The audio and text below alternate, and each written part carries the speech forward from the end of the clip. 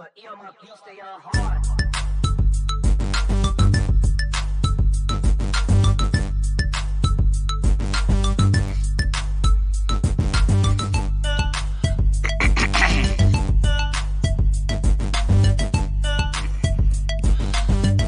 don't know why these presets not working right.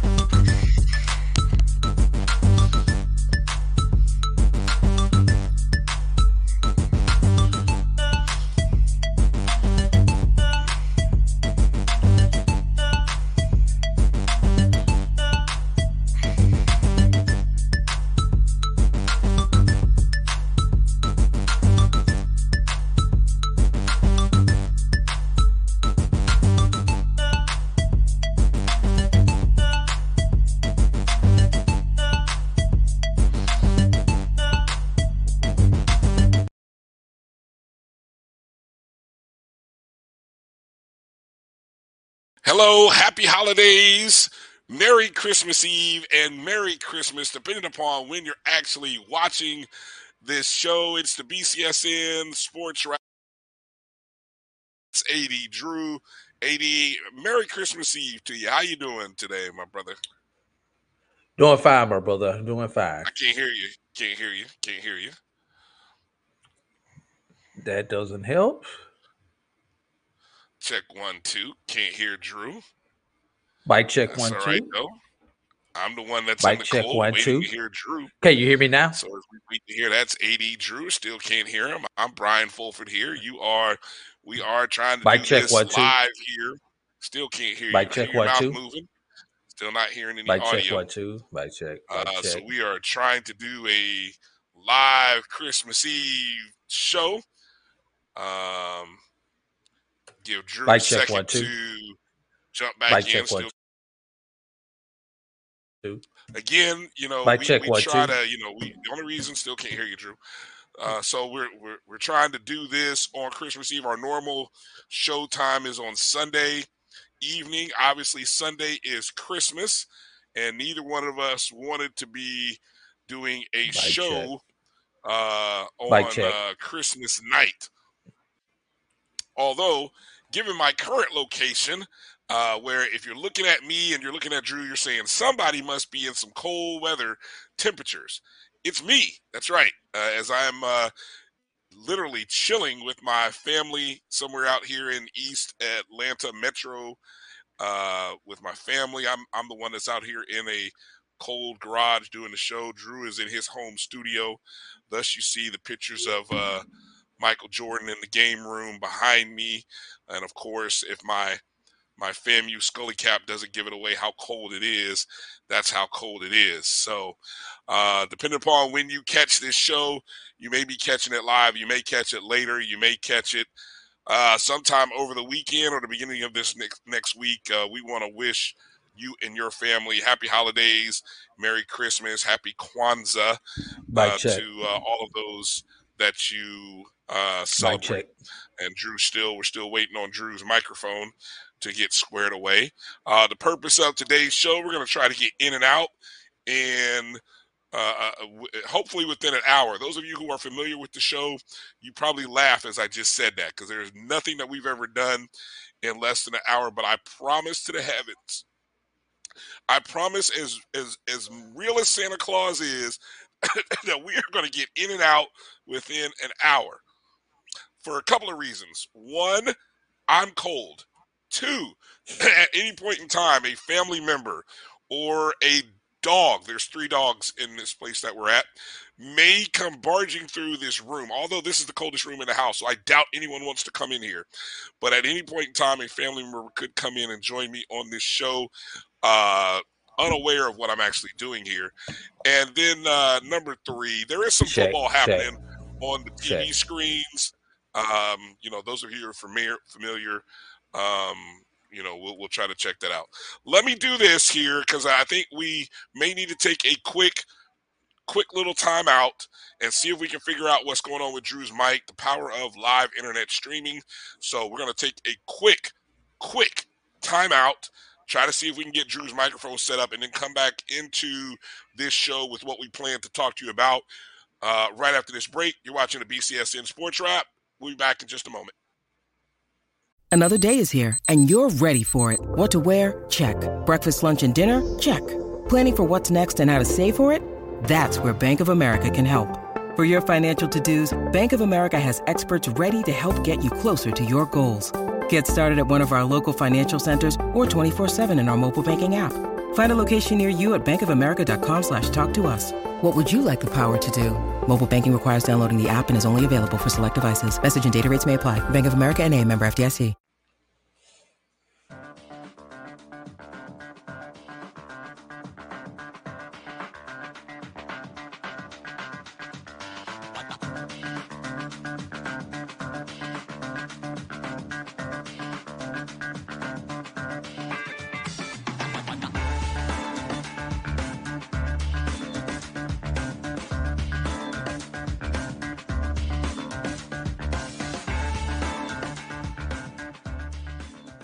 Time to call a credit repair company to fix my credit. Hold the phone, man. You can do it yourself with Credit Versio. That's way too hard. Call the credit repair company. Most credit repair companies only work on 1 or 2 accounts at a time, making it slow and expensive. You won't figure that out for months. Ignore him. Credit Versio's brilliant software scans all 3 credit bureaus, finds the accounts that are hurting your score, and guides you through the entire process. Anyone can do it. Let's fast forward and see the results. Wow, I fixed my own credit and saved hundreds. You can do this. Visit creditversio.com. This is the Dean of the College of HBCU Sports, Kenyatta Cavill of Dr. Cavill's Inside the HBCU Sports Lab with Mike Washington and Charles Bishop. Come mix it up in the lab where the course lecture is in session every Tuesday from 6 o'clock p.m. Central Standard Time on Facebook Live, YouTube Spreaker, or the BCSN app, as we discuss all things about the HBCU sports culture, including exploring the week that was in the sporting HBCU diaspora, as well as the upcoming week of HBCU sports. With me, the Dean, the College of HBCU Sports, on Dr. Cavill's Inside the HBCU Sports Lab with Mike Washington and Charles Bishop. Course lecture dismissed. You see, Head & Shoulders has scalp shield technology, protects against flakes even between washes. It's never not working. Kind of like us. We're never not working. Number 15? That's my rub. Ooh, nice. Never not working. Never, ever, never, ever not working. Welcome, everybody, to Juneau, Alaska. I don't like this one. Me neither. Let's get out of here. Dandruff protection that's never not working. Head & Shoulders scalp shield technology. If you think all pads are exactly the same, think again. This is Always Ultra Thins reinvented with the Always Triple Protection System. This pad wicks gushes 90% faster, absorbs even more so you can feel dry, and locks odors in. Rethink your pad for up to 100% leak-free and odor-free comfort with the totally reinvented Always Ultra Thins. This is always like never before.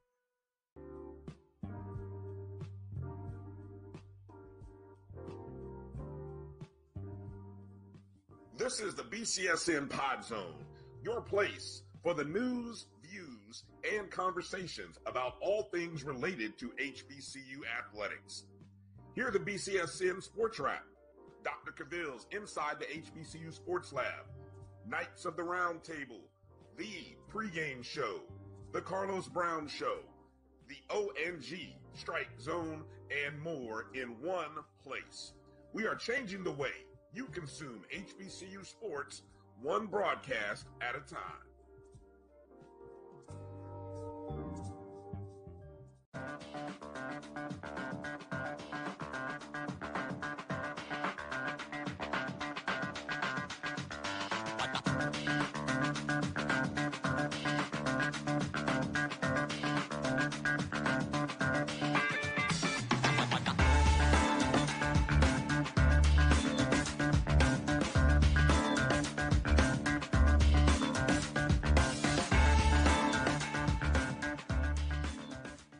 Call a credit repair company to fix my credit. Hold the phone, man. You can do it yourself with Credit Versio. That's way too hard. Call the credit repair company. Most credit repair companies only work on 1 or 2 accounts at a time, making it slow and expensive. You won't figure that out for months. Ignore him. Credit Versio's brilliant software scans all 3 credit bureaus, finds the accounts that are hurting your score, and guides you through the entire process. Anyone can do it.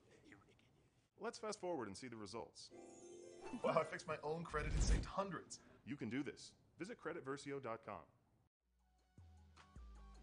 This is the Dean of the College of HBCU Sports, Kenyatta Cavill of Dr. Cavill's Inside the HBCU Sports Lab with Mike Washington and Charles Bishop.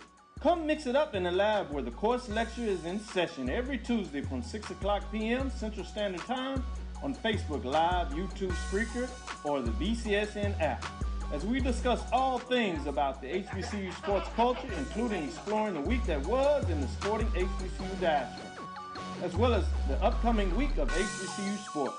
With me, the Dean, the College of HBCU Sports, on Dr. Cavill's Inside the HBCU Sports Lab with Mike Washington and Charles Bishop. Course lecture dismissed. You see, Head & Shoulders has scalp shield technology, protects against flakes, even...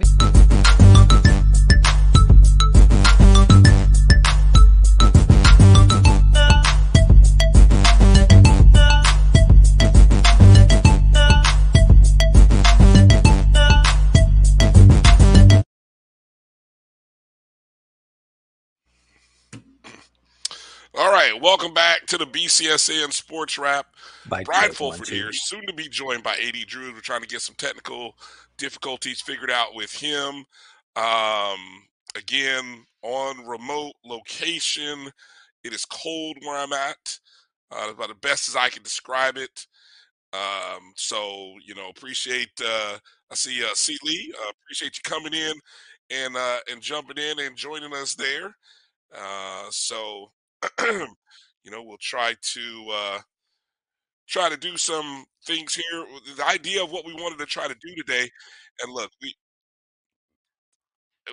our normal show is on Sundays, right? Sunday evening, 6 p.m. to 8.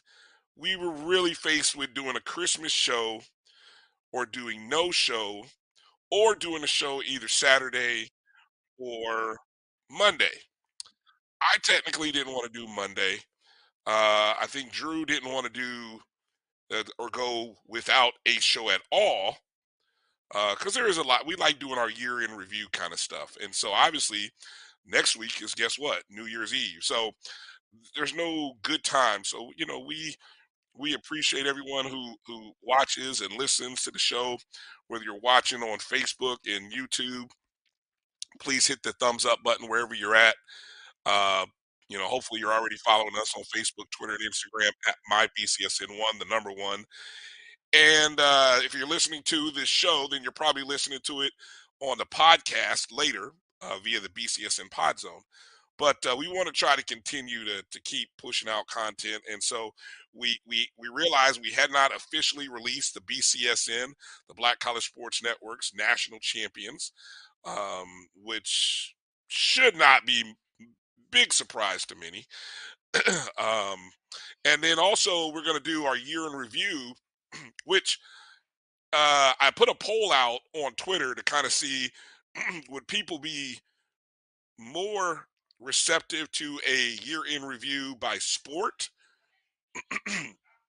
or by calendar year. Promise that's not eggnog, and it's not anything. Although I do need a hot toddy right now. It is probably 60 degrees in the room that I'm at. Thus, this Scully here. Okay. So, again, put the poll out to see, would you rather have a year in review by sport or by calendar year? Most people, poll was overwhelmingly by sport.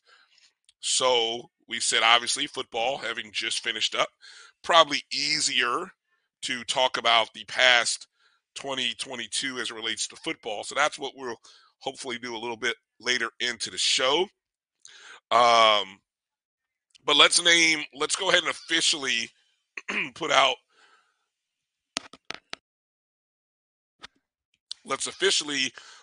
our Black College National Champions. And the one thing that I'm wanting to make sure I don't have all of the historicals on our national champions. I can probably tell you the last couple of years. But with we broke ours up into BCSN with the Division I and non-Division I. The non-Division I used to be called under D1. So just to kind of differentiate between a lot of polls out there. And so it is a ranking. It is not voted on. It's all computer based. The algorithm that our power rankings assigns value to each team's record, strength of schedule, road or neutral site victories, and their power ranking. We go through the season after the first 4 weeks of the year of the football season, and that's when we start. So we don't start with necessarily a preseason poll, and then we get into naming a poll after week 4. So of course, like for many people, let's start with the non-Division I, and our non-Division I champion is none other than the Benedict College Tigers, who finished their season 11-1, 8-0 in the SIC. They finished the season with the top position in the NCAA Division II Super Region 2. They were the SIC champions. They completed the regular season undefeated, and they were tops in our BCSN computer rankings with 271 total points. And so, congratulations to Coach Chennis Berry. And there you can see the rankings. Now, coming in at number 2, and this was tight. You look at the total points here. It was Virginia Union, who finished 9-2, 7-1. Obviously, they did not make the CIAA championship, but they were pretty much the number 1 team in our computer rankings up until the point when they lost. So that's pretty much how that went for them. So props to Virginia Union, who had a great season, coming in at number 2. Number 3 was Fayetteville State, of course, the CIAA champions, after finishing the bridesmaid the previous 3 to 4 years. I think 4 years it was. They finished their season 9-3, 8-1 overall. Number 4 was Tuskegee. Tuskegee came in with an overall record of 8-3, 7-1. Of course, they won 8 games in a row. Lost in the SIC. By check, Brian. Can you hear me? After an amazing run during the regular season, and then coming in 5th place was Fort Valley State. Fort Valley State coming in with an overall record of 8-2. Just missed out on the Division II playoffs. So it's the first national champion for Benedict. The previous 3 seasons, the previous 3 playing seasons had gone to Bowie State. Mic check, Brian. Can you hear me?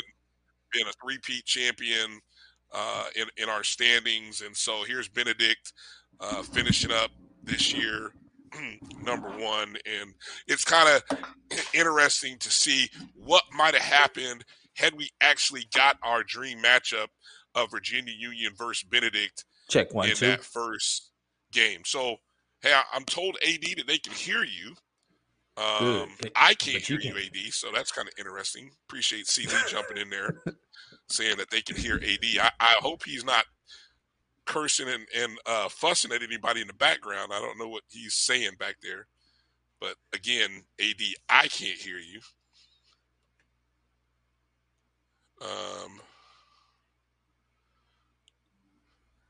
Let's see if I can hear you. Let's try that. Try that now, Drew. Any chance you're talking back there? Mic check 1 2, Brian. Mic check 1 2. Hey, I hear you, Drew. Hey, what's going on, man? Hey, Drew. There you go. Long time no hear. Yeah. Okay. Good to hear. Yeah, interesting. So, okay, Drew. So I heard the whole conversation, so we good. Okay, good deal. Okay, so we were just showing Benedict College as our Division I. The history prior to, correct me if I'm wrong, Bowie's been the last 3 playing seasons champions. Is that correct? Was there anybody before that? I'm trying to recall. That Bowie was the first year that we that we decided to do it. Yeah, so we've only been doing the polls for probably the last 5 years. 18. Yeah, so that's about 5 seasons. And, of course, we did have the COVID year, which technically we did not do a poll. We did not do, even though schools in the FCS played and, other organizations named Alabama A&M champion, we did not issue any type of champion during the COVID year of, what was that, 2021. 2020 season. Yeah, the 2020 season, which they played in the spring of 21. So that was the one year we did not do a poll over these last 5 years. So Benedict is our first champion other than Bowie State. So congratulations again to Coach Chennis Perry. On the Division I side, it was, I said this before the show, Drew, or before we even got to this point. It'd been a long time since we had an undisputed 1 versus 2. I think there was one of those years where you had A&T and Alcorn that came into the Celebration Bowl as 1 versus 2. And so this going into it, we had undisputed Jackson State, who had been number 1 from beginning of the season, from the preseason polls all the way up until they weren't at the end of the year. Central had been a strong number 2, even when they kind of lost a couple of games there in the middle of their season. They still found their way back into the number 2 spot. And so we just had a natural 1 versus 2 showdown. The game was settled on the field, instant classic, great game. And so North Carolina Central is our Division I HBCU football national champion after their 41-34 overtime victory. Central earned the top computer rating by accumulating 329 points through the season. Of course, they are the champions of the Mid-Eastern Athletic Conference and won the Celebration Bowl. So I'm sure, I think that is it's been a long time since we've had an undisputed champion, but I think Central is definitely undisputed. I don't think it, so outside of Central at 1, in second you had Jackson State, in 2, of course, finishing second in the Celebration Bowl. FAMU finished 3rd, 9-2. A&T, North Carolina A&T finished 4th, and Alabama State finished 5th. Now, Drew, what's interesting, that top 5, right? There were only 7 Division I teams that finished with a winning record. So there's 5 of them right there. Can you name the other 2 offhand? Just see, now you cheated. You cheated now. I was trying to go trivia with you, and but you just put it up there. So yeah. What's your thoughts, Drew, on that? That only 7 Division I teams are actually, have winning records. What are my thoughts about it? It is it's unfortunate. That's the best way to put it. It is unfortunate that there are only 7 out of 20. Is it 21? 21. Yes, yeah, 21. 21. So 1/3 of our teams finished with winning records. Now, Brian, do you think part of that is because the MEAC only plays a 5-game conference schedule? So they weren't able to beat up on each other and accumulate some victories, having to go out and play non-HBCU opponents in the MEAC? Possibly. The fact that Howard and A&T are in what are perceived more competitive conferences, although A&T had a good run in their conference. I said Howard, I meant to say Hampton. Hampton's move to the CAA was not fruitful in their conference season, so they were not able to accumulate conference wins. Because when you take a look at this, Brian, The difference is the non-conference. Howard goes 4-1 in conference, but they go 5-6 overall. So, but here's the thing, Drew. What is this? Yeah. What is this? Here's about what it says. The MEAC, half of your season is non-conference games. Over half. Well, okay, yeah. 6 out of 11. 11 games, 6 out of 11. So, yeah, over half are non-conference. Right. And most of the schools are outside of Central. And correct me if I'm wrong, outside of Central, did anybody else have a winning record in the MEAC? In the MEAC? That would be a negative. I don't think So basically, not only that, let me take that one step further. Outside of Central, I believe every MEAC team played in FBS, which is almost a guaranteed loss. Right. So chalk those up. Everybody at the MEAC played either Lynchburg. I believe everybody played Lynchburg except for Lynchburg played 4 of the 6 MEAC teams. So that was one of those non-conference victories. And most other teams played a D2 team. So, that balances out that FBS loss that they have. So that means that outside of Central, we weren't competitive in the MEAC when it comes to FCS competitions. How interesting is it? Oh, go ahead. Go ahead. Well, I was just going to say, how interesting is it that we usually bust on the SWAC for their non-conference successes or failures?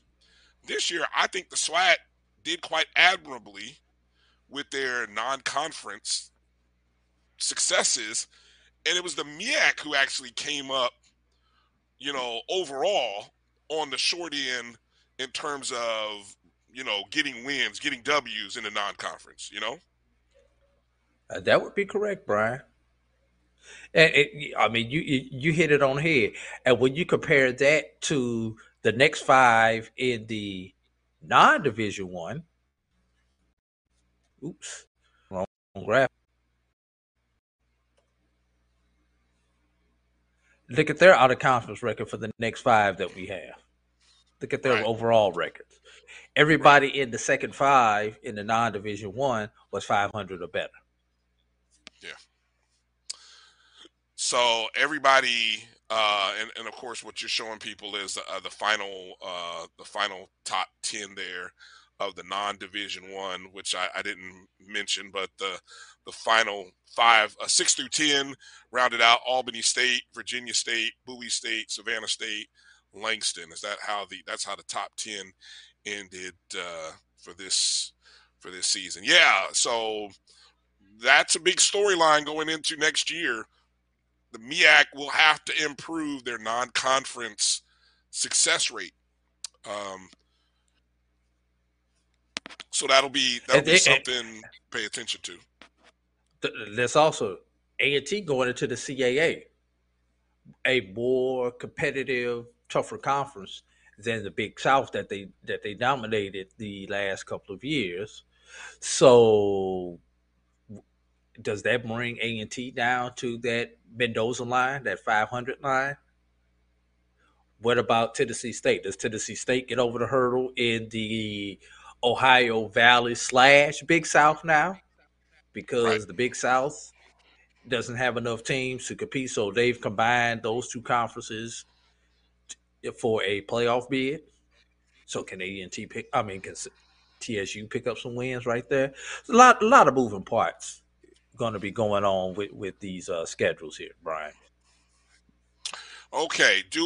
Since we had so many difficulties here in the beginning, do you want to take a break before we do our football year in review, or do you want to jump right into it? What's your thoughts here? What do you want to do? Let's get a break. I want to make sure we've got everything on the back end. Since we are off script now, I need to know exactly where we are on the script so we can continue on, and so we can prepare to pick up this show and get out of here as soon as we can.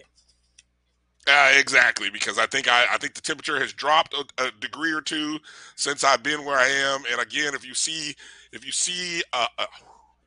okay, no, so there's no cold air coming. Not yet. Not yet. I swear I have space heaters on in this room that I'm in, but it's just cold. So, yeah. All right, let's step away. Take a break. You're watching the BCSN Sports Wrap, our year-in review for football. We'll be back in just a moment.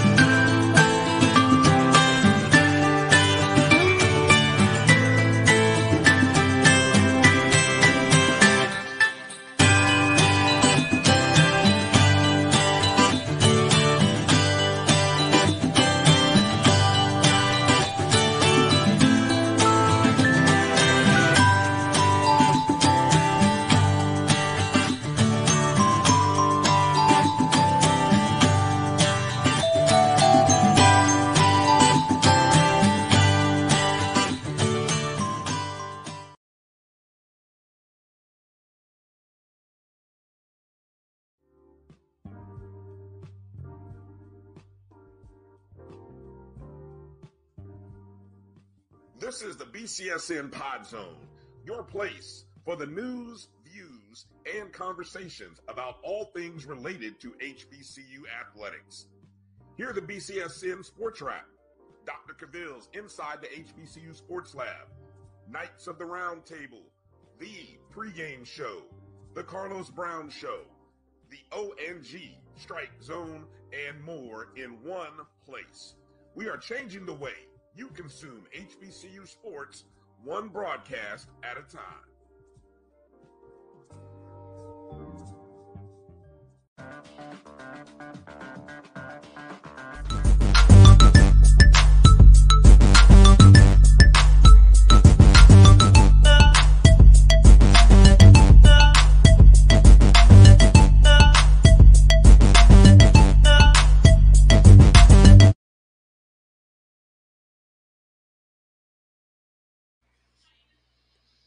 Hey, welcome back to the BCSN Sports Wrap. Brian Fulford and AD Drew here. Happy holidays. Merry Christmas Eve is when we're recording this. Merry Christmas and Happy Kwanzaa. Or just, hey, thanks for joining us. Whether you celebrate the holidays or not, hopefully you get time to spend with your friends, family, and loved ones and enjoy this time. We obviously we wanted to do this show in place of our normal show that we do Sunday nights, because Sunday nights is Christmas, and then next Sunday is New Year's. So I don't think we're doing a show next Sunday night. So we'll have to plan around that too. So I don't know, Drew. We'll figure it out. Now that one I may not be opposed to doing New Year's Eve night. I don't know. We'll talk about it later. But what we wanted to do is depends on what you normally do on New Year's Eve night. Yeah. I appreciate you, C. Lee. Yeah, I don't know if it's 45 degrees. I'll tell you what, it's less than 45 degrees outside here in the Atlanta metro area. I know that. And so in this room where I'm at, it is probably, I'd say conservatively 60, maybe 55. Thankfully, there's no wind blowing. So, yeah. But hey, everybody! Right. Why don't you put into the chat how cold it is where you are at? Yeah, exactly. Let us know how cold it is, or send us a tweet at DRB365 or at BCSN Drew, or if you're watching on Facebook or Twitter, let us know. Facebook, Twitter, YouTube as well. Let us know what's the temperature like. Obviously, this cold front has swept through. Even back in my hometown of Orlando, Drew, it's like 30 degrees down there. So it's a balmy 21 here where I live at, Brian. yeah, man. God bless you. God bless you. I'm not far from you. Okay, let's get into the year in review. This is the football year in review. So we're going to go back month by month, kind of spotlighting some of the news and things that happened over the course of the 2022 year, from January all the way to December.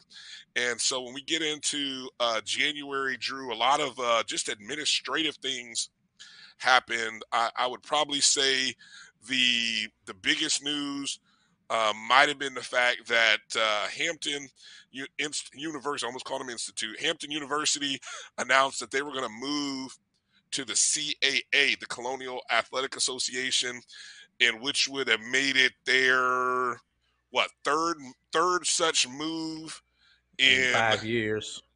In 5 years, going from obviously the MEAC to the Big South to the Colonial. No, MEAC Independent, Big South, Colonial.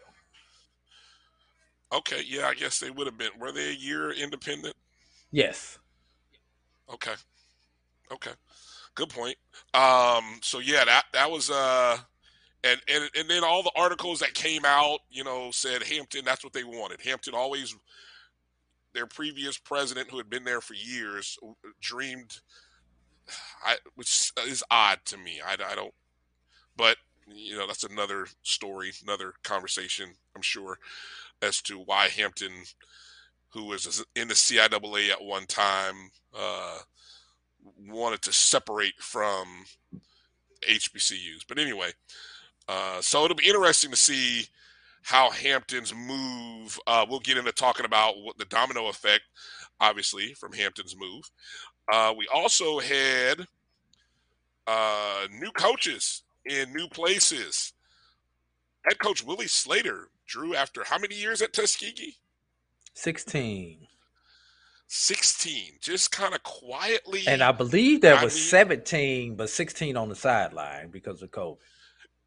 Quietly left Tuskegee at the end of 2021. And I say quietly because there should have been a bigger fanfare for Willie Slater. Drew, what's the backstory? Any backstory on why there was never a big fanfare for Coach Slater when he left? When you get to the end of a run, I think everybody knows it's time. That's the best thing to say.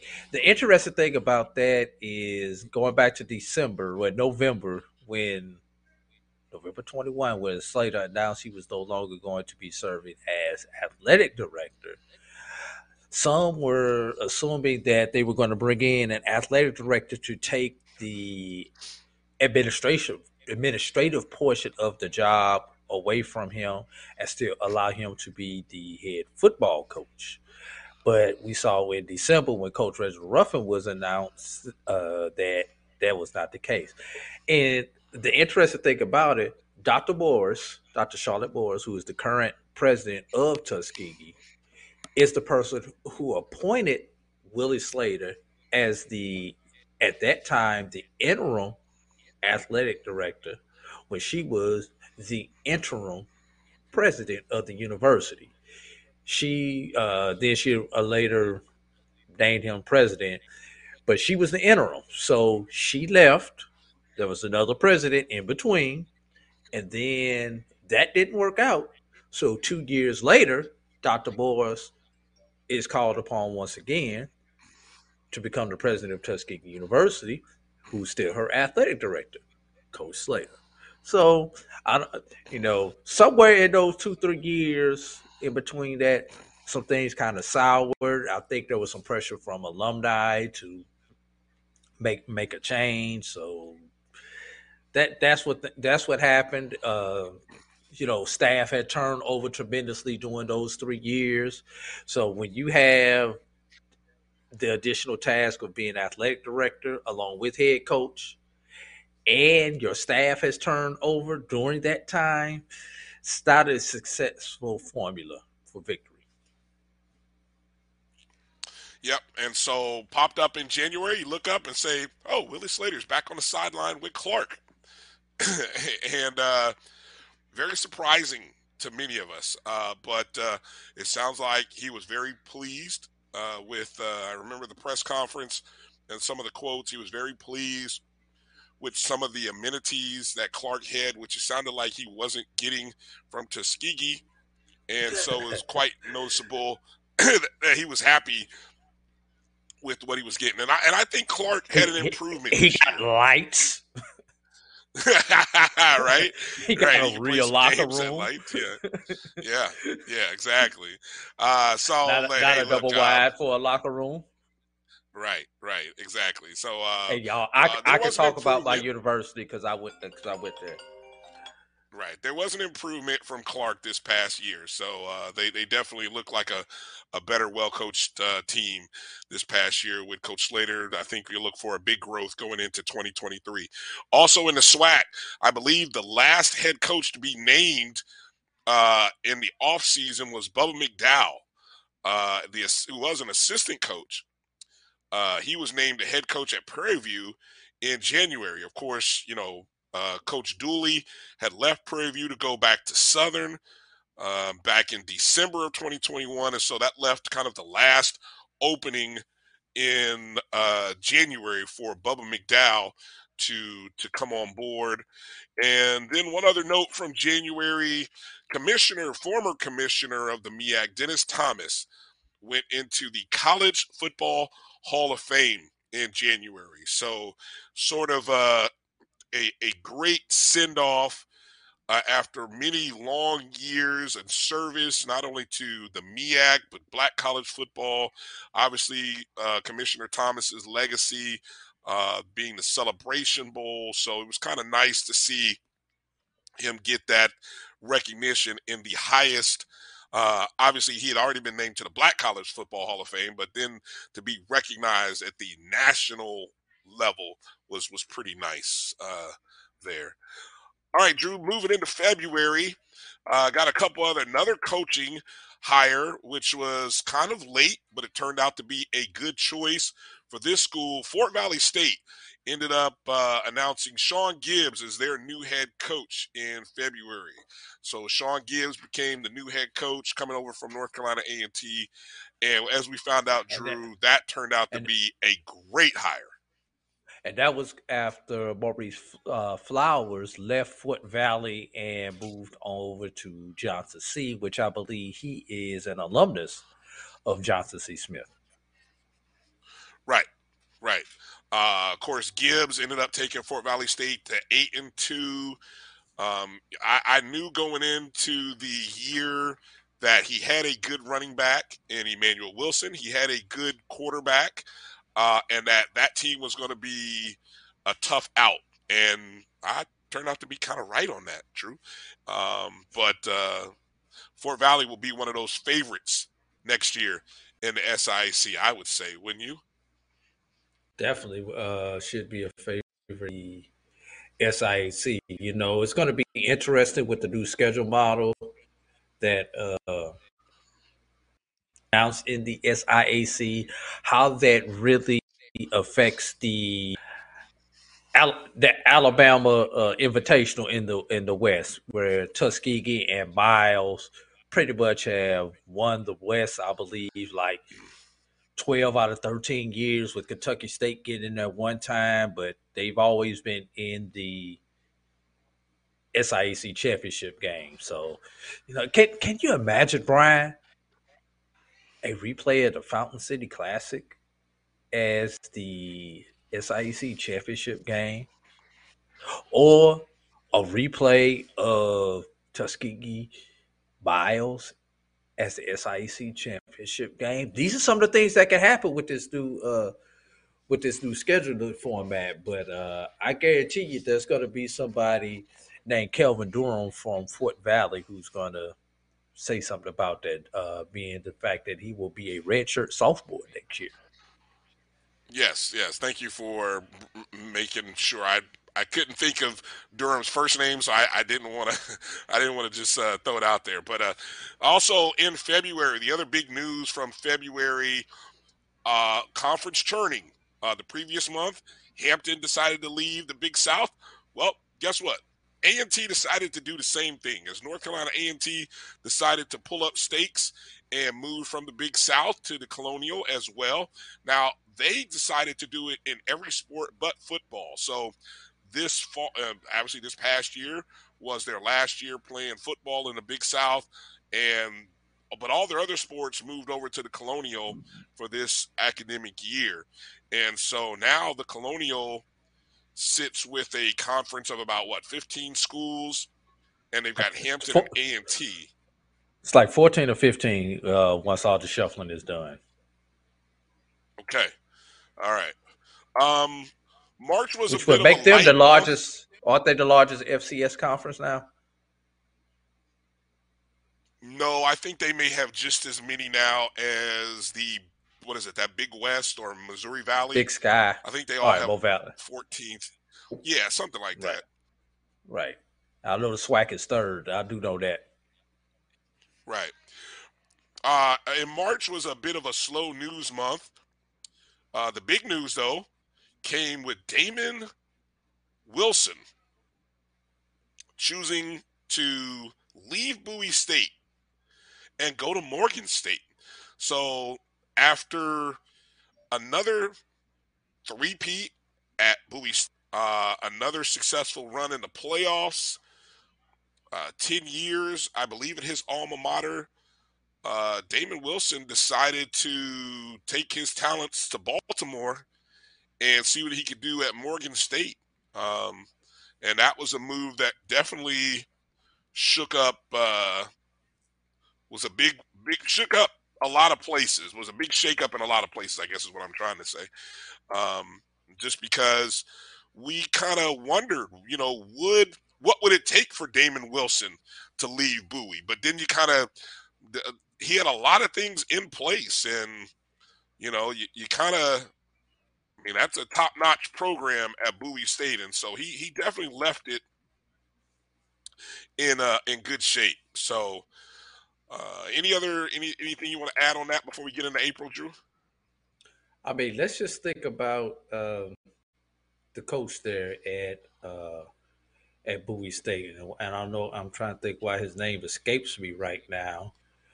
The current coach at Bowie State? Yes. Oh, okay. What about the fact that he went from linebacker coach, I believe, to defensive coordinator to head coach in about a 4-week time span? Yes, it was. I'm trying to. I think it's. You got me here. See, when I'm sitting here trying to pull it up here, we'll get it right. I think it's Williams, Bowie State. Let's see if somebody can beat us to it. My fingers are frozen here where I'm at, Drew. So I'm just going to tell you now, my fingers are literally frozen trying to type this up now. Kyle Jackson, who took over. Kyle Jackson was an assistant. In literally a week, Kyle Jackson went from like the DB coach to the DC to the interim head coach in like a week. And did pretty good this year. Actually, Bowie State had a good season.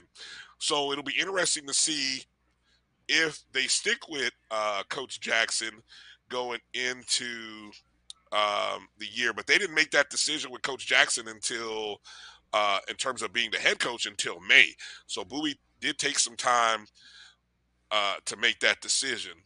And they chose to stay in-house a little bit with that move. All right, quickly, Drew, we got to move here because it's cold. In April, we had 4 HBCU players drafted by NFL teams. Of course, you had all of the things that happened in March. We probably left out stuff like the HBCU Legacy Bowl, the debut of that game, which was a success. You obviously had the combine type things that happened. A lot of players, pro days that happened at a lot of various campuses. So after nearly a year of inactivity, it was really good to see heading into the April draft, the recognition start to flutter in. And, if you want to give that credit to Coach Prime being very vocal as he was, you can. But there was also a lot of great talent and a lot of great opportunities that were put in place. So those players were, again, you had Joshua Williams from Fayetteville State, who got drafted by the Chiefs. James Houston of Jackson State got drafted by the Lions. Jacoby Durant of South Carolina State got drafted by the Rams. And Tyree Carter of Southern got drafted by the Chicago Bears. So, Drew, as we're in sort of the off-season mode, I'm going to ask for a prediction because I think we were doing like over and under for draft picks. If I set so last year you had 4. I'm going to set the line at 4.5 for 2023. Do you think we'll have more or less players drafted in 2023? I'm going under. Okay. Second question, part 2. Will it be equal to what was done in 2022 or less? And you caught me off guard with this one, Brian. I'm really trying to see out of Isaiah Land who's eligible that has a realistic shot, because the only reason I'm saying that is most of the superstars of HBCU football this year were underclassmen. So I really have to take a pause and see, like I said, outside of Land, who's really out there. Is Aubrey Miller, and you got Miller and Land. Those are about the only 2 that I could really think of off the top of my head.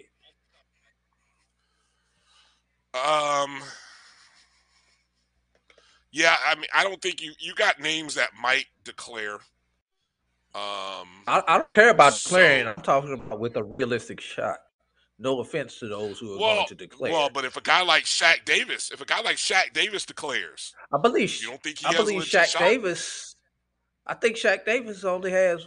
Is he draft eligible this year? No. I believe he's draft eligible. I think he's either like a redshirt junior, or what's Jadakiss Bonds might even be draft eligible. Yeah, I mean those are 2 big receivers for Hampton. Jadakiss Bonds from Hampton. So I mean that's just. And like I say, you caught me off guard. So I haven't really had a chance to do any type of research on that to see who's draft eligible, and see what kind of draft stock they may have. All right, let's move on here. Let's move on into August. It was a slow summer, so if you feel like we missed anything in May, June, July, let us know because we just skipped no conference churning. April to August. Yeah, no conference churning. So if there's anything that happened that you guys can recall that happened in May, June, July, send a note. Yeah. The first bit of news from August, we had a new SIAC commissioner. I do have one that Anthony we missed, Holloman. Brian, I do have one we missed in the summertime. Is it the summertime when all the stuff with the Southern Heritage Classic started blowing up?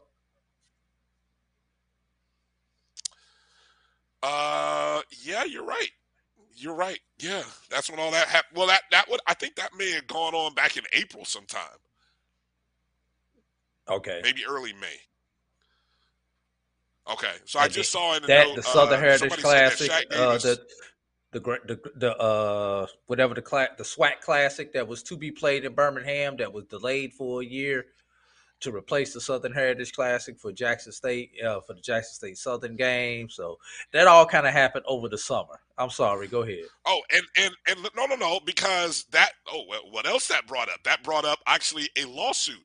That brought up a pending lawsuit. Don't forget, as a result of that SWAC Classic that came to fruition via UEN and HBCU League Pass Plus, because of, and this happened during the Legacy Bowl, so this would have been late February, March. Yeah, so actually when the whole Southern Heritage stuff happened, that broke around February, March. Right. So yeah, you had that process of the alleged tampering with sponsors, which then led to this whole, and really, if I can say what was the story of 2022, Drew, I would say HBCU coming to an understanding about what media rights was. Okay, what is and what aren't media rights? That became an over talked about topic in 2022. And so that all started as a result of what? That lawsuit and the Southern Heritage Classic, which then led to the SWAC Classic, which then led to the lawsuit. So anyway, that's a long string to untangle. And it did lead into a decision on that lawsuit too, which maybe we'll talk about next week. But all right, so can we get back to August? Can we go? Are we anything else that we can think of from the summer? That's it. All right. For me. All right, let's go through August. Okay, August, new commissioner of the SIC, Anthony Holloman. You were very familiar with Anthony Holloman. And so he took over as the new SIC commissioner in August. And then, sure enough, Drew, it's time for some football games. And man, did we have drama at the beginning of the year, did we not? We had, on the before one down was even played.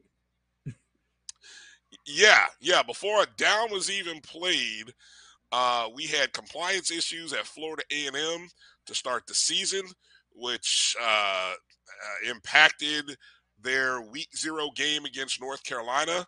Many people wondered whether the team was going to actually even play that game.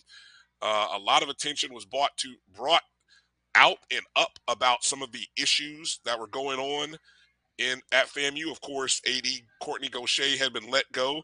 There's another story that we missed. He had been let go back in April. So FAMU was dealing with interim AD and a lot of staff that had left, and just a lot of stuff. And so a lot of stuff happened in those first 2 weeks for the FAMU football team, and there was a lot of excitement. And Brian, the Gaucher story actually goes back to the media rights story that we just got through talking about. It does. So again, when I come back to thinking about the story of 2022, it had to be the media rights yarn. Maybe we'll just do a podcast about that whole yarn of media rights and how that who it affected and what did it affect, because that might be the overall HBCU story of 2022, right? But yeah, so FAMU had to deal with a lot of that going into that game. They somehow find a way to get some players on the field. They played the game. They performed well. I mean, they were within one touchdown going into that fourth quarter against North Carolina. But there is more to come with that story in the following week, and we'll get into it in just a second. North Carolina Central won the MEAC SWAC Challenge against Alabama State in the game that would not end thanks to the weather. Matter of fact, the game that never officially ended thanks to the weather was called with about 90 seconds left in the game. After rain delay. I was going to say, what time did that game start and when did it end, Drew? What time was it scheduled to start, or what time did it start? It was scheduled to start at 7 o'clock. Tell us. It was scheduled to start at 7:07 p.m. They always start at 7 after the hour when the game's on TV for some odd reason. Okay. But the game actually didn't start till about 7:40 something. Then we had a rain delay in the middle of the first quarter, about 8 something. It took us almost 2 hours or something ridiculous like that to play a quarter. Game finally was called at 1:32 a.m. in the morning after the third lightning delay of the day. Wow. Yeah, so that all occurred in August. Hey, Edwin Moore drops a great nugget here. He said, because of the FAMU AD and compliance issues, we learned everyone's level of compliance employees. We learned that everybody's got issues, or at least we learned who doesn't have issues, who has proper And staffing. Right. And we also learned why some schools sit better than other ones because of prior compliance issues. Yep. Well said. Well said. Okay. Moving into September. We got to move here, Drew. It's getting cold. My fingers are turning blue. September. I'm no lie. Look at these things, man. These things are blue. Gloves, in September, Brian. They're we called found gloves.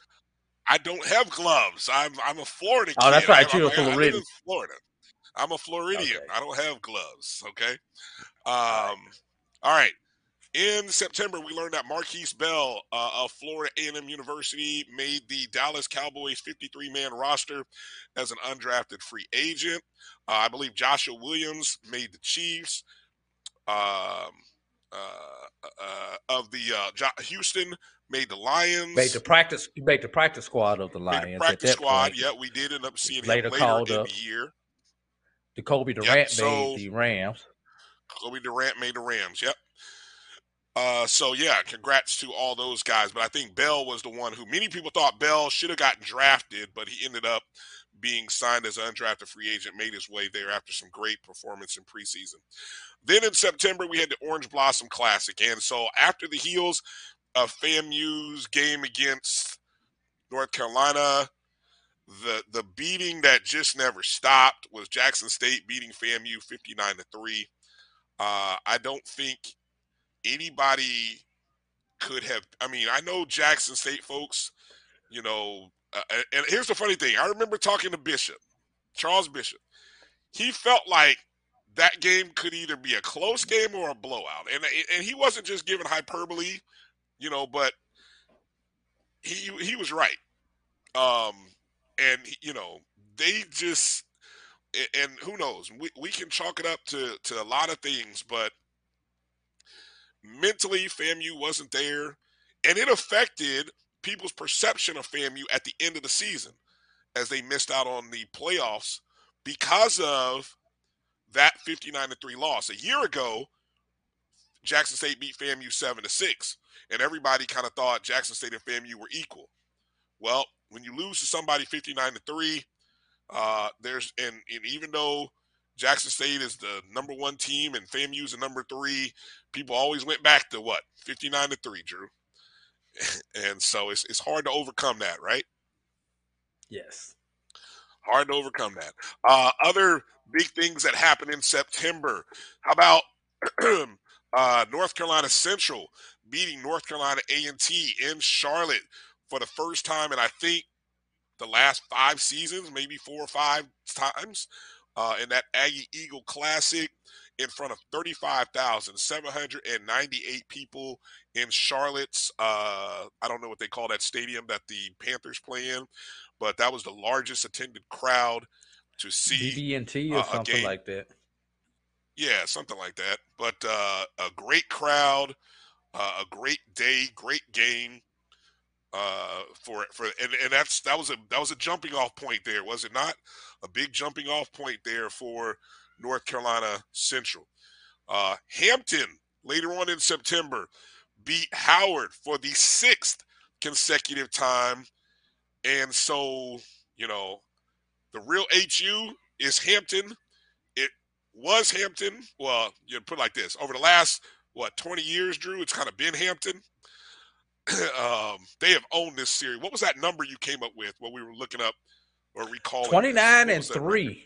I want to say it was 29-3 over the last 32 games. It wasn't that. Was it really 29-3? I thought it was like 16-3.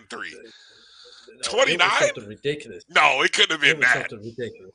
Okay, I mean, if it were 29 right now. If it were 29-3, there is no way. There is Excuse no me, way Howard would even 19-4. run smack. 19 to Okay, 4. wow, that's just as bad. That's just as bad. But yeah, 19 to 4 over period. the last 23. Good God. Good God, man. Yeah, so the Hampton continues to beat up on Howard, as I call him, Howard. No H, silent H, Howard. You had gave him their former name. You told him to go back to their former that's name. Right. Yeah, I don't even remember what that was. It was like, I don't know. Well, we'll I'm sure the jokes will return in September 2023. And then also in September, how about Tuskegee? Tuskegee. You. You know, winning their 700th. 700. We waited a long time for that 700, Drew, didn't we? You had that story in the can for like months. But Tuskegee won their 700th football game. And then after losing the first 2 games of the regular season, then ran off 7 more wins after number 700. And like I said, really rejuvenated people's warm feelings. They renovated the stadium. They put field turf down. They reopened up the shed. It was a great homecoming in late October. It didn't end. The season didn't end. A true homecoming. A true homecoming in October. Yes, yeah. So, congratulations to Coach Ruffin and a great send-off. I think Ruffin is one of the great coaches in college football. I hate to see that he won't be on the sideline, but I know he's going to be doing some great work in the administrative offices and things like that, and he's going to help continue to grow Tuskegee back to their place of prominence within college football, no doubt. Yeah. Let's hey Brian, before we move to October, Edward Moore asked, how close is Bowie to Morgan? I believe, because I've actually made that ride from Baltimore to Morgan. I think it's like 35 miles or something like that, but it's about maybe an hour drive from Bowie, Maryland to Baltimore, Maryland. Okay. All right, moving into October. First big story, October 2nd, Lane College, Division II, SIC, goes on the road, knocks out Tennessee State. I think it was homecoming for Tennessee State.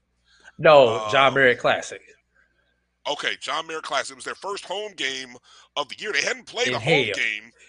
First home game at Hill in like pre-pandemic.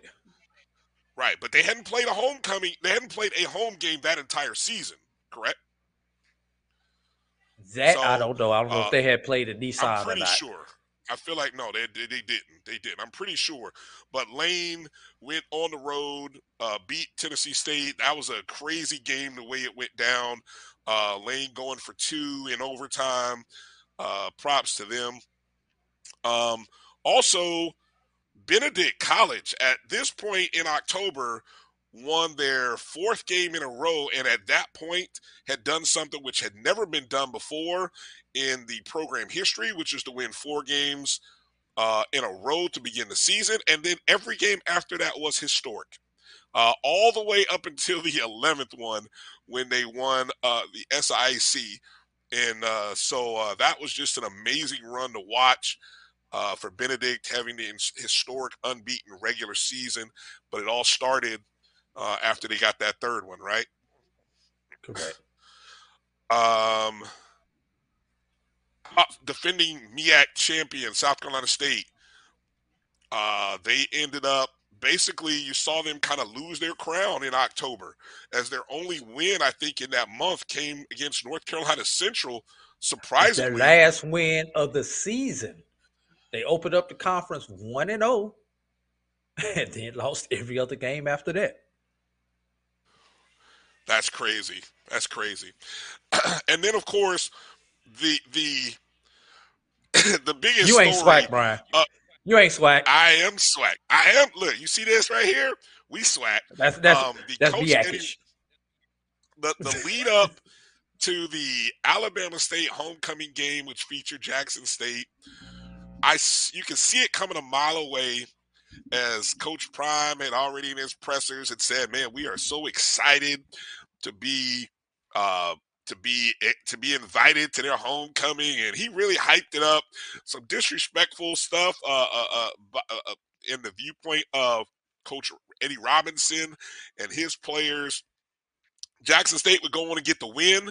Alabama State drew great numbers, but what we got was the post-game press conference of the year, as the post-game handshake turned out not to be so much. It turned out to be this thing, and then Coach Robinson dropped the "he ain't SWAC, I'm SWAC," of course, referencing his history as not only a player. SWAC. And then Coach Prime coming back with his great line of "Who is SWAC if I ain't SWAC?" Many people kind of took the whole thing as it may. I heard Neely from the T-shirt the man pregame made show. a whole bunch of money. Yeah, the T-shirt man made a lot of money, but it also brought up an interesting conversation, which really didn't get as much steam as maybe it probably deserved, which was the I think Neely thought it was kind of coded in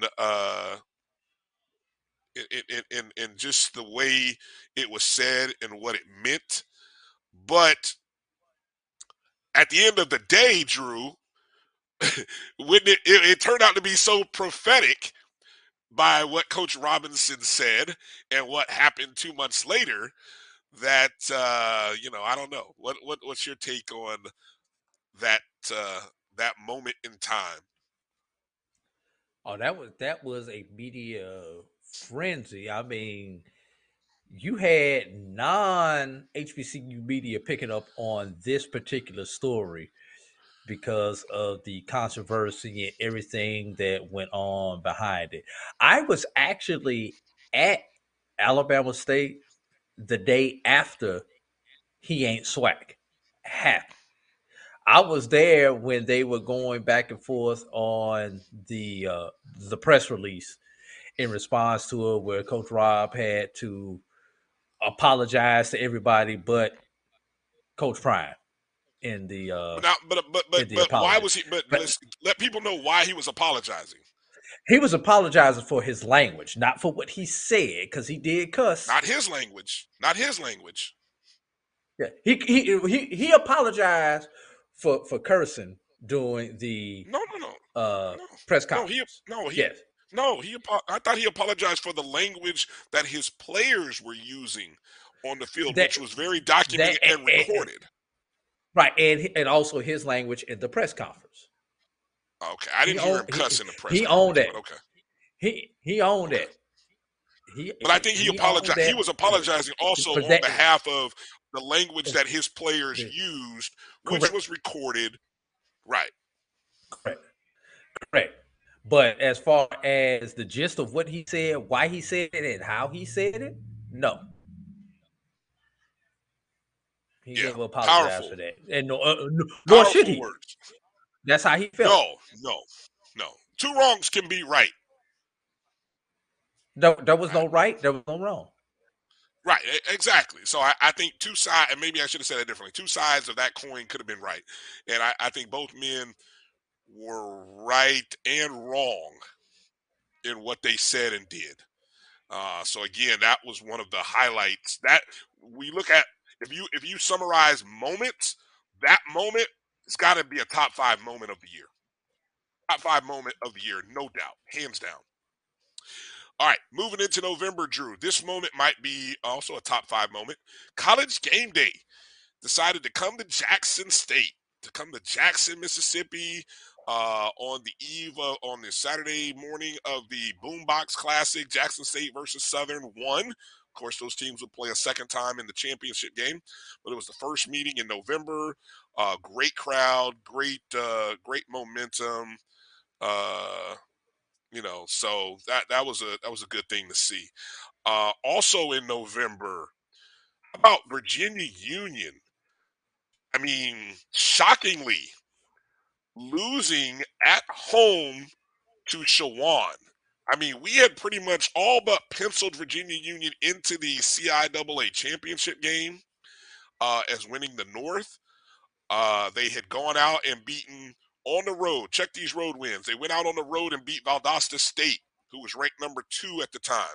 They beat Fayetteville State on the road in a North versus South cross-divisional matchup.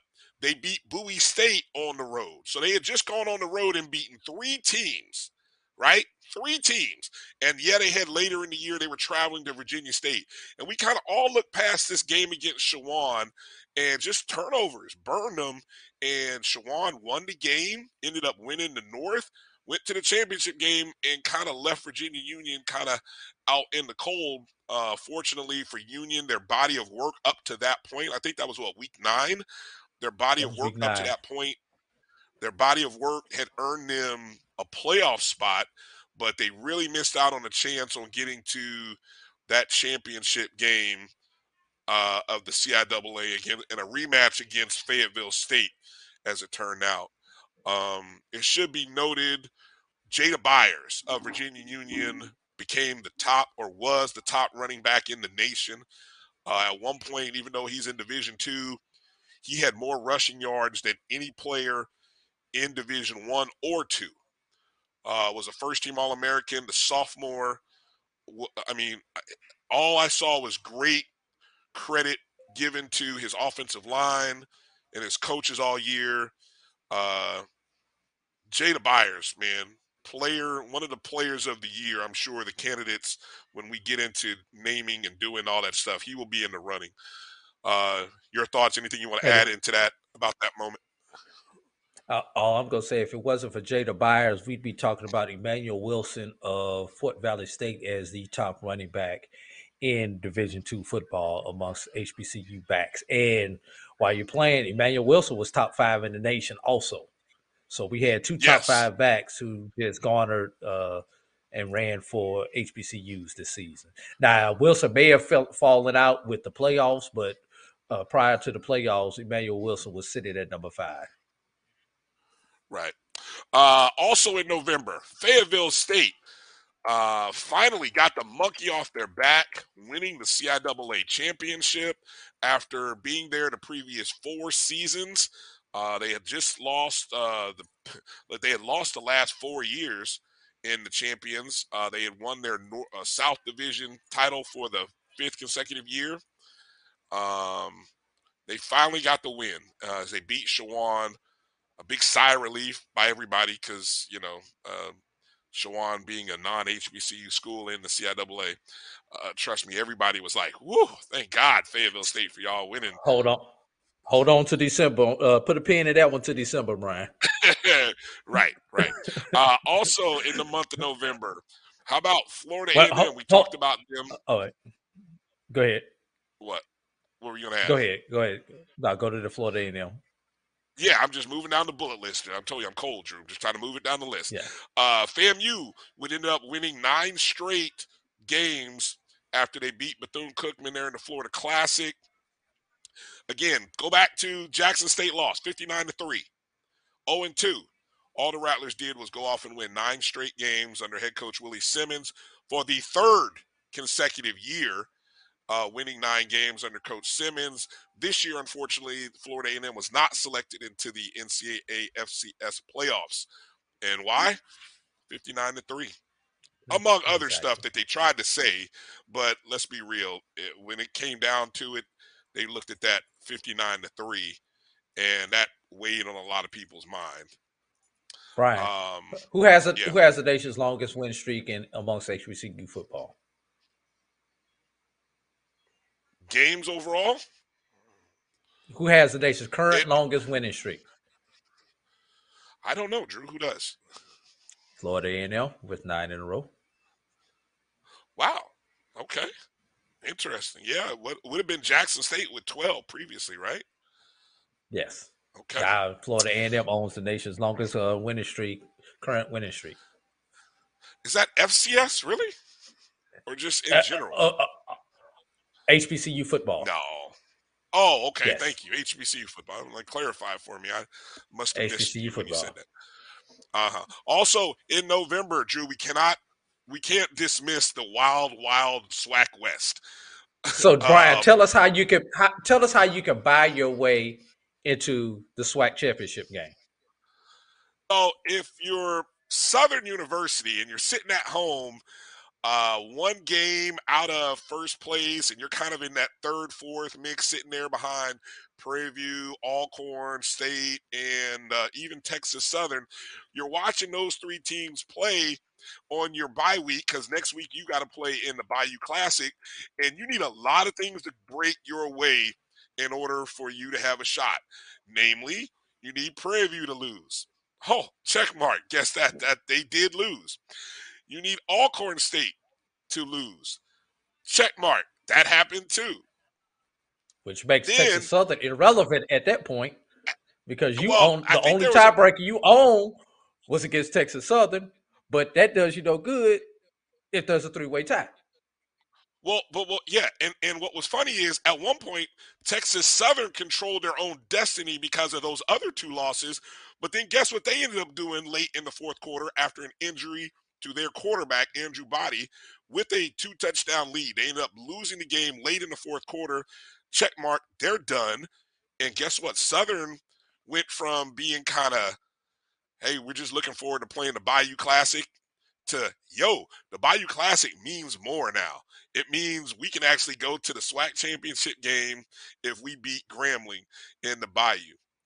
That was an amazing day to see how it all played out, Drew. Brian, you're selling that short, Brian. You're saying that was amazing. I am. That all took place within an hour of clock time from the first domino to the third domino falling, all within about an hour. And for us on the East Coast, that all happened between like the 3 and the 4 o'clock hour on that particular day. Yeah, and I no lie, I think the Texas Southern one was the most stunning because of the fact that they lost their quarterback late in that fourth quarter, and they were up by like 2 scores. Yes, they're up by 2 scores, and so you lost your quarterback, and then you end up losing. I mean, just the worst of all possible scenarios, where Texas. I mean, just amazing how that all shook out. But yeah, so Southern ended up coming out on top, winning the Bayou, and won the West. So, put it like this, Drew, as predicted, right? Yeah, that's what everybody predicted in the preseason. I don't think anyone predicted how it would happen the way it did. I predicted the 5-3. Get out of here.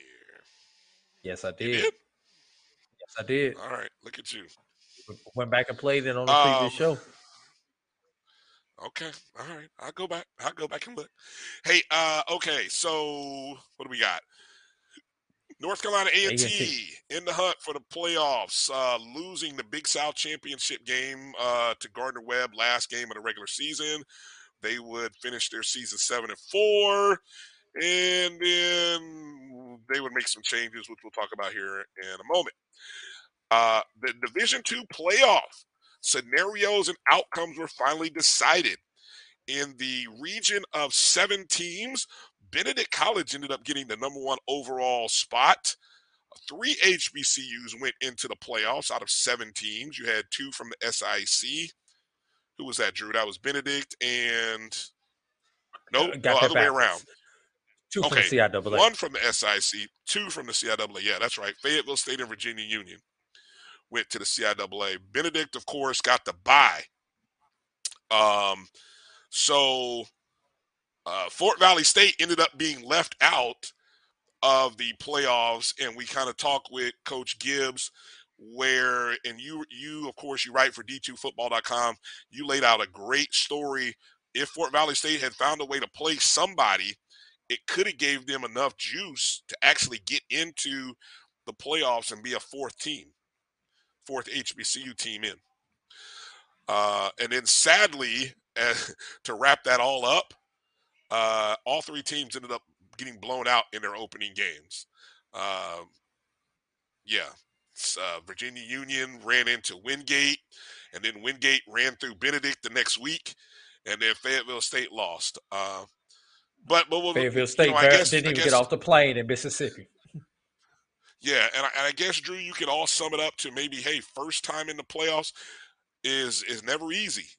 It's never easy, No. and so that's kind of what happened. First time in ends up being a challenge, and we watched Bowie State work into that, right? Over the last 4 seasons, we watched them Yes. kind of overcome those initial hiccups in the first week to get to the point where they made it all the way to like a regional final, I think, right? Correct. Also, First one other time story from Tuskegee got there, they got blown out in the playoffs when Tuskegee was eligible for the playoffs. So right. One other story from November: Howard University. Actually, I gave him an H that time, Drew, because they earned a co-champion designation in the MEAC by virtue of finishing 4-1 in conference play, which was the same as North Carolina Central. And isn't that overall, so yakkish that your conference co-champion has 5 wins overall? yes, they finished 5-6 overall. By nature of the fact that Howard lost to North Carolina Central.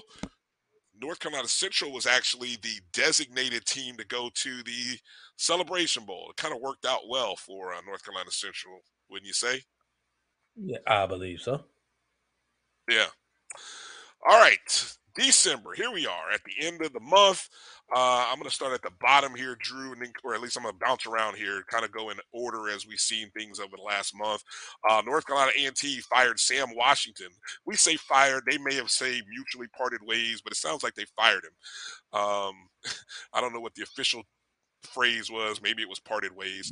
But anyway, Sam Washington, who took over for Rod Broadway, won a Celebration Bowl and a national championship in his first season, will not get to transition the team to the CAA.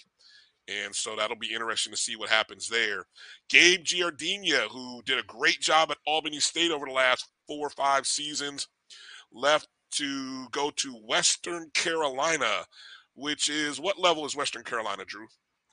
FCS.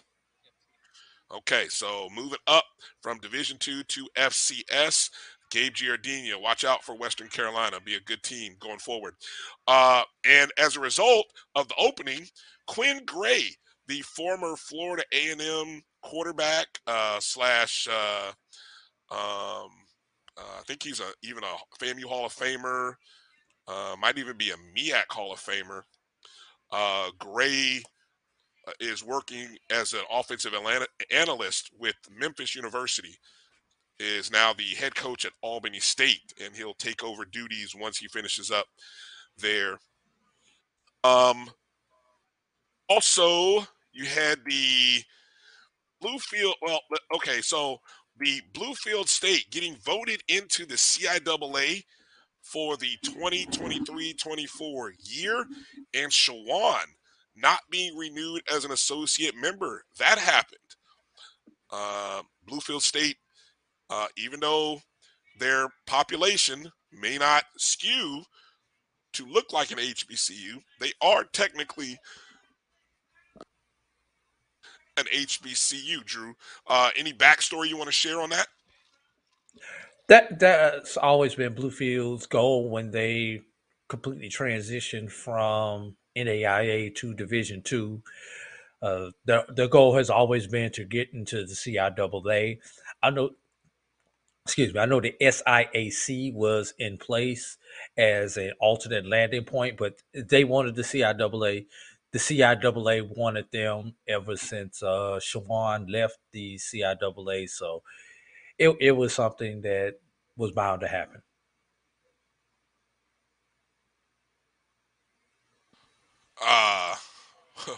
Wow. Okay. And then the SIC new scheduling model was announced for the 2023 year. What's that going to look like, Drew, the new scheduling model? It's an 8-game schedule. Basically, you have 4 games that are locked in, and then you will rotate 4 additional games over the next over a 4-year period. So you play 4 teams home and away for 2 years, then you flip off and you'll play the other 4 teams home and away over the next 2 years, which means a student athlete will have an opportunity to play all 12 opponents because there are 13 football playing institutions in the SIAC over a 4-year career. Okay. Of course, we had the SWAC championship game where sort of surrounded around the rumors of Coach Prime potentially leaving Jackson State, and then it turned out to as the rumors got louder and the sourcing became more consistent, you learned at the kind of on the eve of the SWAC championship game that Coach Prime was going to be departing after the game, taking a plane to Colorado and accepting an offer to be the next head coach at Colorado University. All that played out in real time on social media, on YouTube, and it was fascinating, Drew. I mean, it was sad and fascinating all in the same breath because we were watching it. You're watching it, you're doubting whether it was going to happen, but the more and more the noise picked up, it was there. It overshadowed a SWAC championship game, Drew, that, look, Southern did not put their best foot forward in the first quarter. Controversially, did not go with the people's choice of quarterback. I'm going to say it that way. The people's choice at quarterback because Bishawn McCray, who was the people's choice, came in after the previous quarterbacks had given up 3 turnovers, which led to 21 Jackson State points, settled the ship, and Southern, did they outscore? Did they outscore them in the second half, Drew? How did that work out? Yes, they did. Yeah, they outscored them from the second quarter on. They outscored them after the quarterback change. Yeah. And so, I've heard even B.J. Jones say, if they would have started with Bishawn McCray, he felt like Southern could have won that game.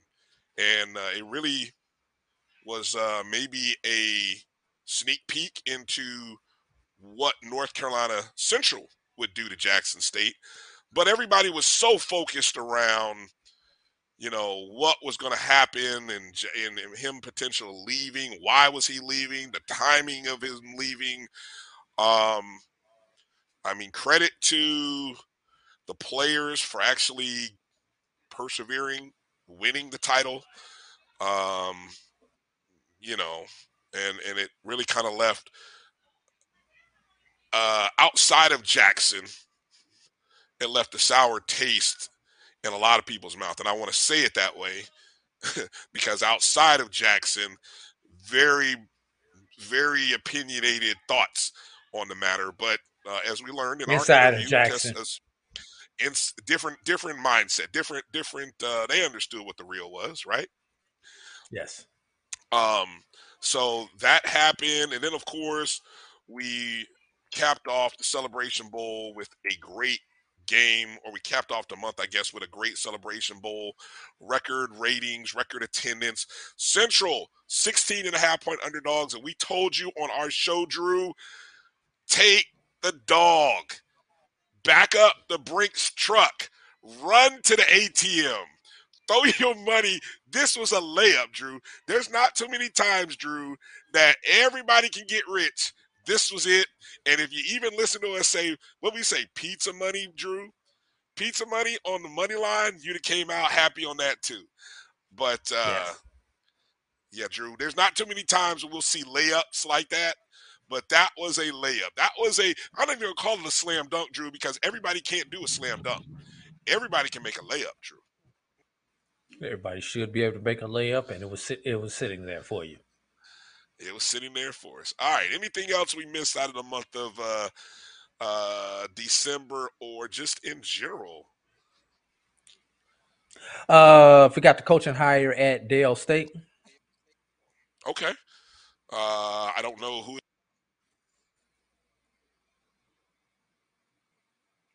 Lost you there.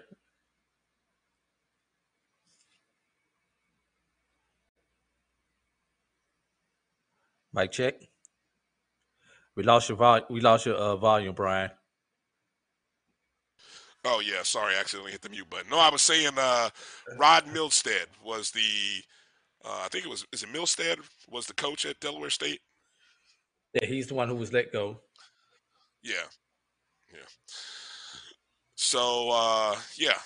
We'll talk about more of the players of the year a little bit later, maybe in another show as we continue to do more wrap-up shows in other sports and then just in general. But what's your overall takeaway, Drew, so we can kind of put a bow on this episode?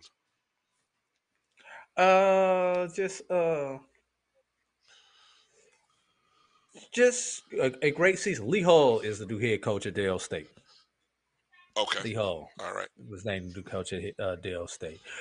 Just kind of happy about everything that's been going on. Also, speaking before I go into that, we've got the new hire at UAPB also that occurred this week.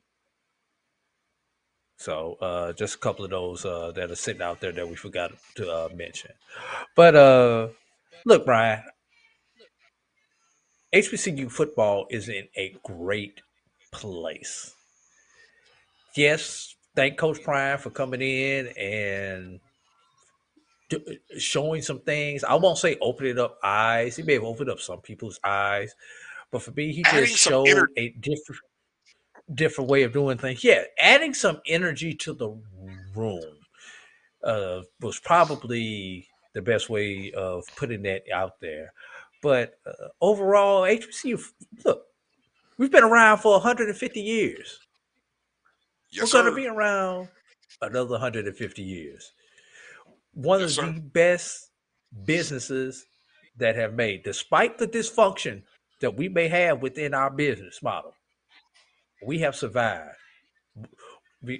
There have been 107 of us that have survived, and 83 of us that play some type of competitive sports.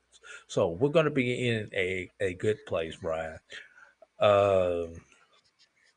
Just want to thank all the listeners, viewers and listeners for allowing us to come into your living rooms on your phones, your tablets, your PCs, your Macs, your iPads, or whatever it is on a weekly basis.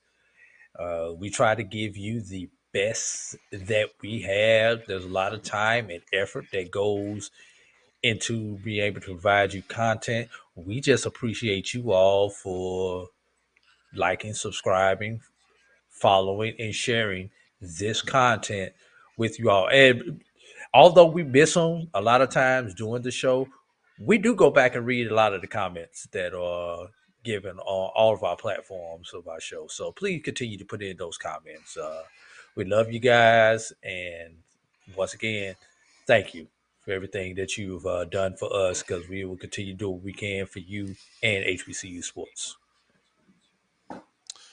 I'd like to encourage everybody to help us continue to grow. The Black College Sports Network is part of the Jericho Broadcast Networks, and we need your help to continue to grow. You can do that by going to myjbn.com/grow, GROW, myjbn.com/grow. Make a donation to help us as we get ready to go into 2023 and do some exciting things. It'd be really helpful. You can always support the show in a number of ways. And, that's what we want to encourage. And hopefully, as you guys consume the product and consume the material, if it's pleasing to you, man, it'd be great if you just dropped us whatever you might spend on a cup of coffee or a snack at your local convenience store.